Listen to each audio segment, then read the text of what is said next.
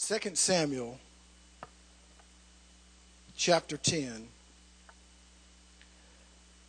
beginning at verse 9. The Bible says this: When Joab saw that the battle line was against him before and behind, he chose some of Israel's best and put them in battle array against the Syrians. And the rest of the people he put under the command of Abishai, his brother, that he might set them in battle array against the people of Ammon. Verse 11. Then he said, if the Syrians are too strong for me, then you shall help me. But if the people of Ammon are too strong for you, then I will come and help you. Be of good courage, and let us be strong for our people and for the cities of our God. And may the Lord do what is good in his sight. In the middle 1800s, late middle 1800s, this great country, like some other countries, went through a civil war. And during that civil war, around about 1863, there was a battle that you may remember learning about in history class in Pennsylvania. And it was called the Battle of Gettysburg. And during this battle, Major General Robert E. Lee, who was a commander of 75,000 troops from Virginia, came up against the North. And his thought was, we are going to take this day to attack the North, because if this battle continues on, the North has more resources than we have and a few more men than we have. And if this battle continues, we're going to lose it, and we're going to lose a lot of people. So now is the time to attack. And the North knew this, and so Major General George Meade, he was newly appointed, and he was the commander of the Union's 93,000-man army of the Potomac. He engaged Lee's army at Gettysburg, Pennsylvania. Fighting began, and as you can imagine, this war wasn't fought with smart bombs and buttons and controllers. This war was fought with men with bayonets and guns standing off one against another. And so a lot of blood was shed, and there were heavy casualties. And Robert Lee was convinced that his army was stronger than General Meade's army. And so he continued to attack. And on the third day of this battle, General Lee sent word to General Pickett, and he got 12,000 more men to join him. So those 12,000 men joined him, and now the Union's army had a choice to make. They were holding off this army, but now as they see 12,000 additional men come to fight, you can imagine that they may have said, well, wow, they've got a lot more men. We may need to retreat because they have more now, and they're attacking us. And so they had a choice to make. They made a choice, and their choice was to stand. And so they fought off Lee's army, causing many casualties to Lee's army. And finally, Lee had to make a choice, and that was to retreat. Lee did not retreat simply because the Union's army was greater than his army. But I believe Lee and his army retreated because the Union's army took a stand. They drew a line in the sand, and said, we are not going any further, and you're not coming over this line. No matter what it costs us, we are going to stand. And because the Confederate Army saw that, they said, we're not going to be able to defeat them. It's not just their cannons and their bayonets and their bullets, but it is their will to stand. Many people didn't realize that battle was the turning point. And looking back at the Civil War, that battle and the speech that Abraham Lincoln then gave really spurred the North on to victory. And I want to tell you that there are many times in our lives when we come against something and it looks like it's way too much for us to overcome. And we have a choice to make. We can either draw a sand in the line or a line in the sand. Or we can choose to retreat. I want to talk to you a little bit this morning about reasons why Christians lose battles. Because you can look back to certain points in your life, and as you were going through those points, you didn't realize that this was a turning point for your life. You didn't realize that if you would stand here and now, this would send you on a path towards your destiny. You don't know it when you're in the midst of the battle. But God is calling us to stand. And I believe there are many reasons why Christians lose battles. How many know that life can be a battle? Come on. I don't know about you. Maybe your life is a bowl of cherries. Maybe your life is peaches and cream. As for me, it's someday peaches, someday cream, someday an empty bowl. Someday it's a bowl of cherries, someday it's half full, someday there's no cherries in the bowl. Come on. But that doesn't have anything to do with my victory. Has nothing to do with my attitude. Has nothing to do with my overcoming. There are many battles that we face in life. And out of all the reasons, the Lord put on my heart 3 reasons why Christians lose battles in life. The first thing is we're afraid to fight. There are times when we as Christians, we are afraid to fight.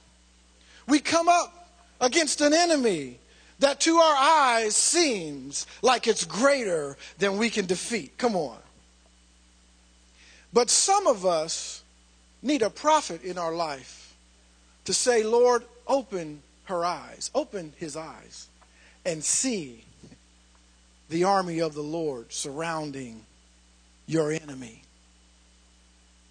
But we shrink back and we feel defeated because we don't have the money for the bill, or the person has rejected us when we've talked to them about the gospel or about reconciliation or about whatever it is so many times, or our business has failed once, twice, 3 times. We keep trying, or we keep going for the interview and no one will hire. We shrink back because it seems like our failure is God's failure.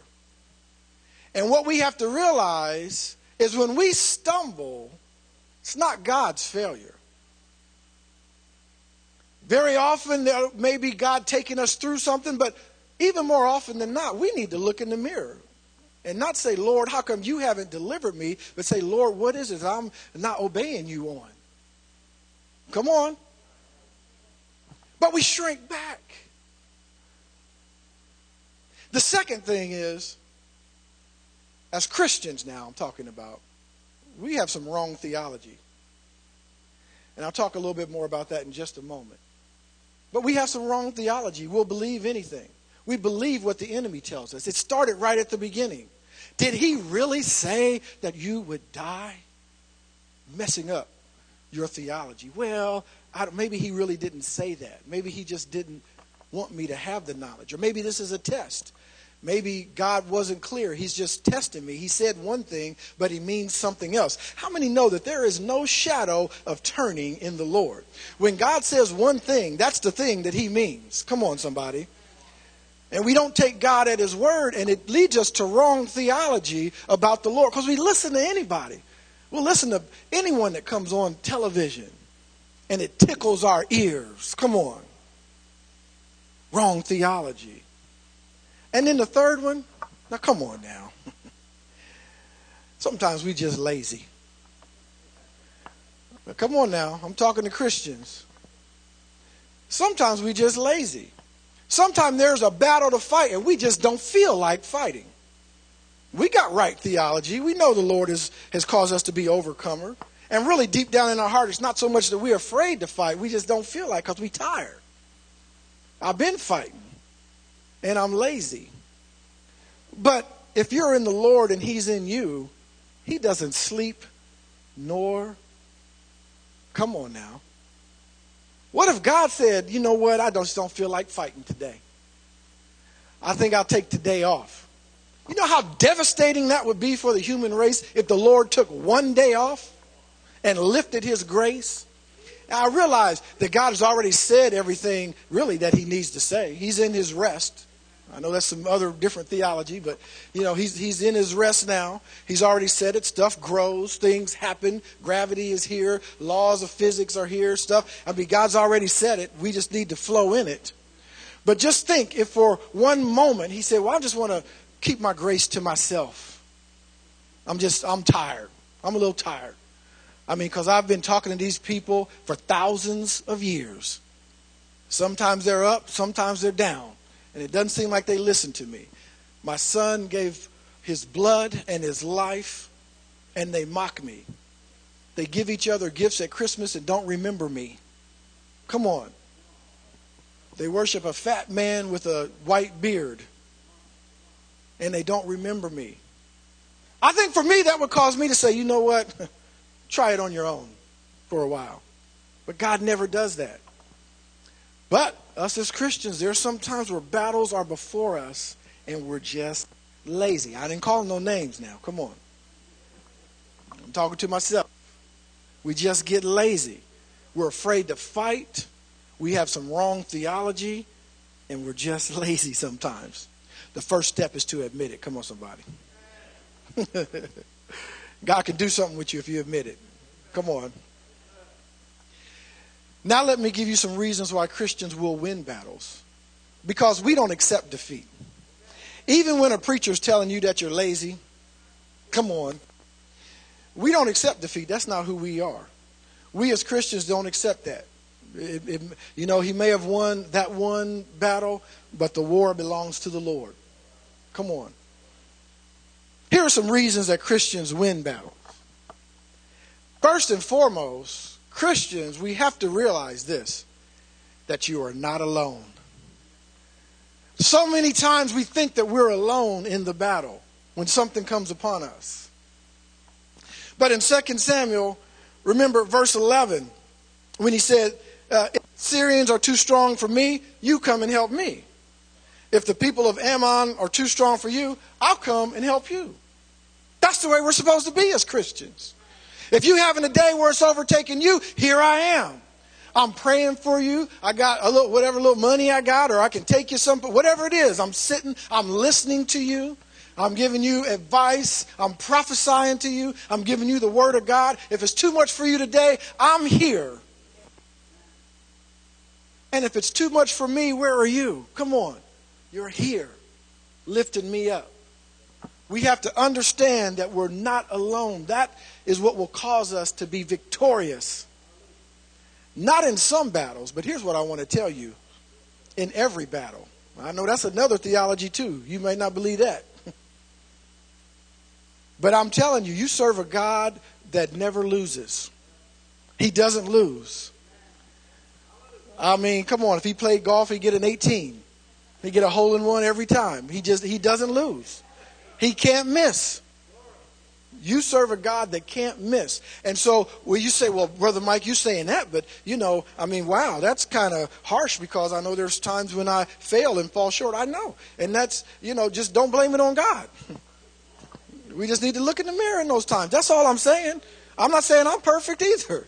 I'm not saying that this week, I'm not negatively prophesying, but I'm not saying this week there won't be something that trips me up. I pray to God that there's not, and I'm going to do everything in my ability to follow the word of God so there won't be.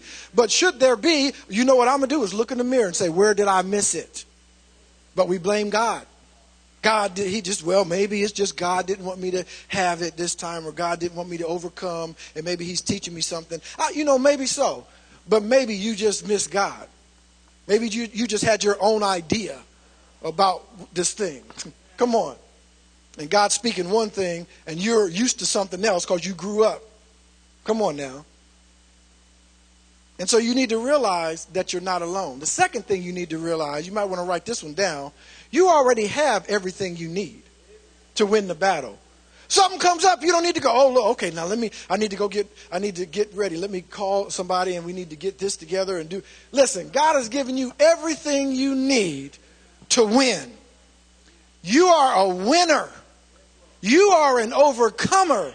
God has put it in you. He's given you everything that you need. John 14:26. Jesus said, but the Helper, the Holy Spirit, whom the Father will send in my name, he will teach you all things. Not some things in certain situations, but he will teach you all things, and he will bring to remembrance all things that I said to you.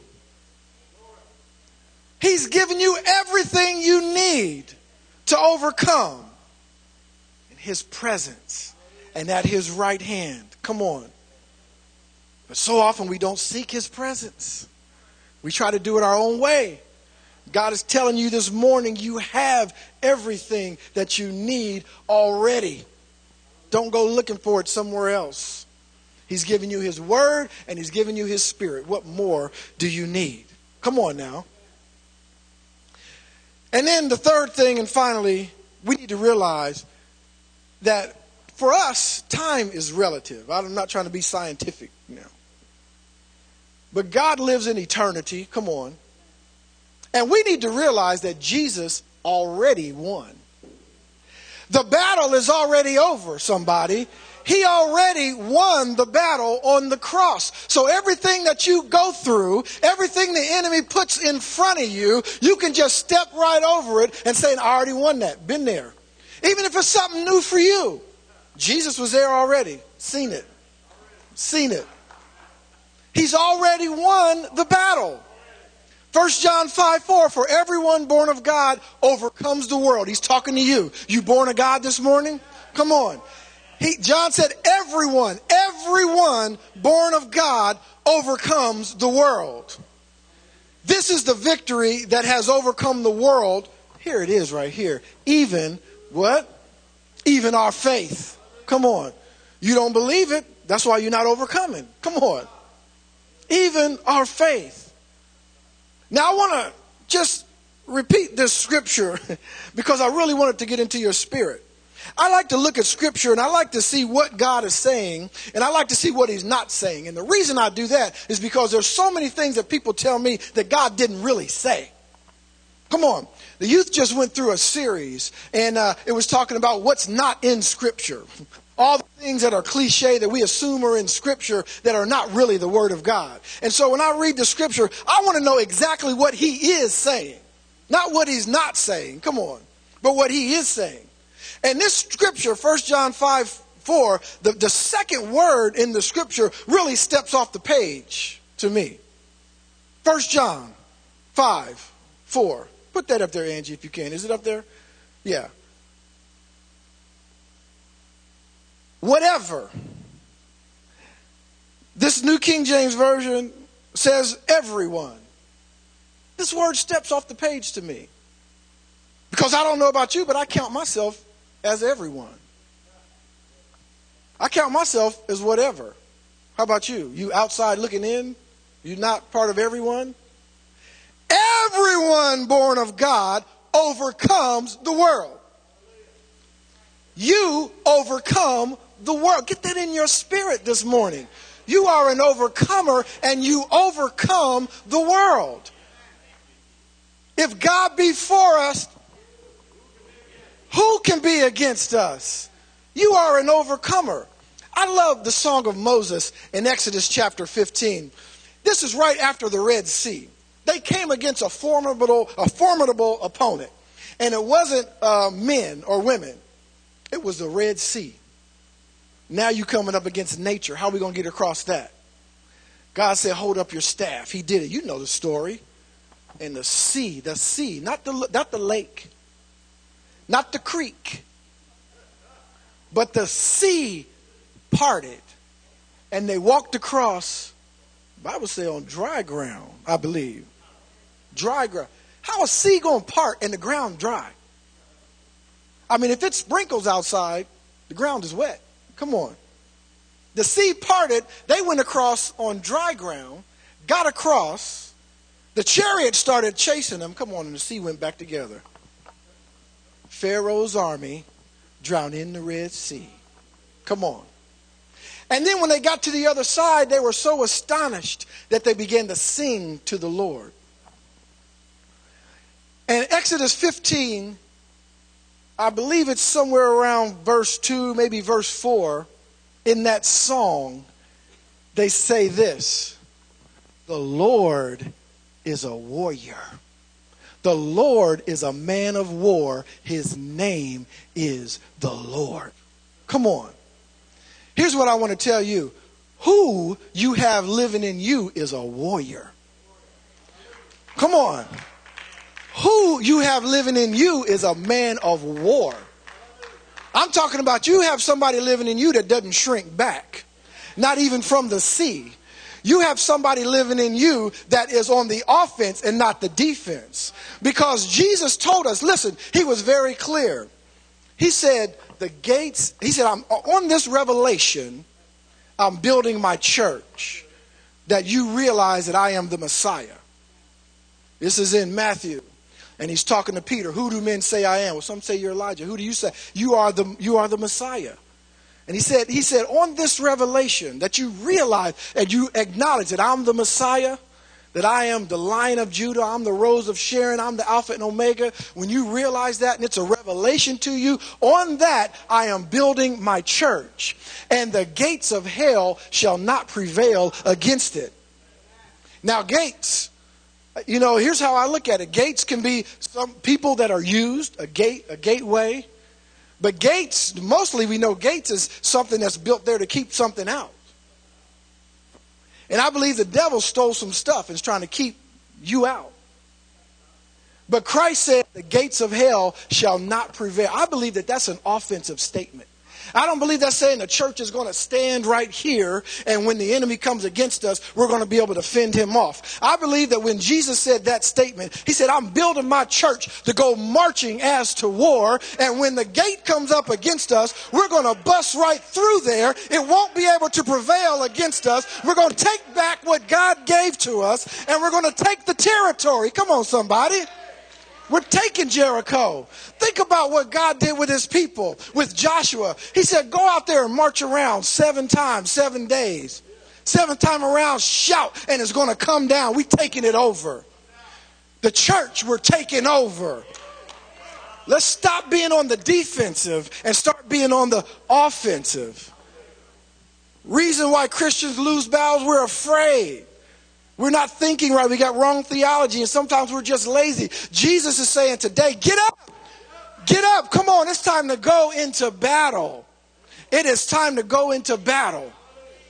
And realize that you're hooked arm in arm with the church of God in Christ. Come on. And I'm not talking about the denomination. I'm talking about the body of Christ. Come on. You're hooked arm in arm with other Christians. And I've given you everything that you need. I've given you my spirit. And with my spirit, he's teaching you all things. You have knowledge. You have wisdom. You have armor. Come on. You have a shield. You have a sword. You have the sword of the Spirit. You have everything that you already need. And by the way, know this. As you go into battle, I've already won it. I just want to tell you, I've already won it. But you just have to go through the motions. Come on, somebody. And let me just throw something at you. Some theology. We talked about wrong theology. Just let me throw something at you. We used to sing a song called, I'm a soldier in the army of the Lord. Wrong theology. I love the song, and I would sing it because it fires me up. But understand that the battle is not yours. It's the Lord's. And he has warring angels who are soldiers. Come on. Come on. He has warring angels with flaming swords, cherubims who are soldiers. But when we go into the battle, what's our job? What was Joshua's Nim's job? You better start praising God. You better come into his presence, start praising, start singing. Come on, songs, hymns, spiritual songs, giving God some glory. That's what defeats the enemy. Wrong theology. We think we got to fight. We fighting against people. We giving people scripture and all this, tearing them down and doing all that. And God said, just praise me. I'll take care of all that. I'll take care of their attitude. Come on. I'll take care of your situation. We want to protest. It's good. It's good. There's nothing wrong with it. But I'm saying, God is saying, listen, when you get tired of doing all that, then come to me and start giving me some glory and then watch what I do. And so we as the church and we as Christians, here's what I want to leave with you. We as church and we as Christians, we need to change our mentality from defensive-minded people who just takes what life gives us to an offensive-minded people who have faith. We're pleasing God because of our faith. And when we please God with our faith, God moves. Come on. His word is already there. He already sent his word out and it doesn't return to him void. All we have to do is believe and speak the word that he's given us. Amen.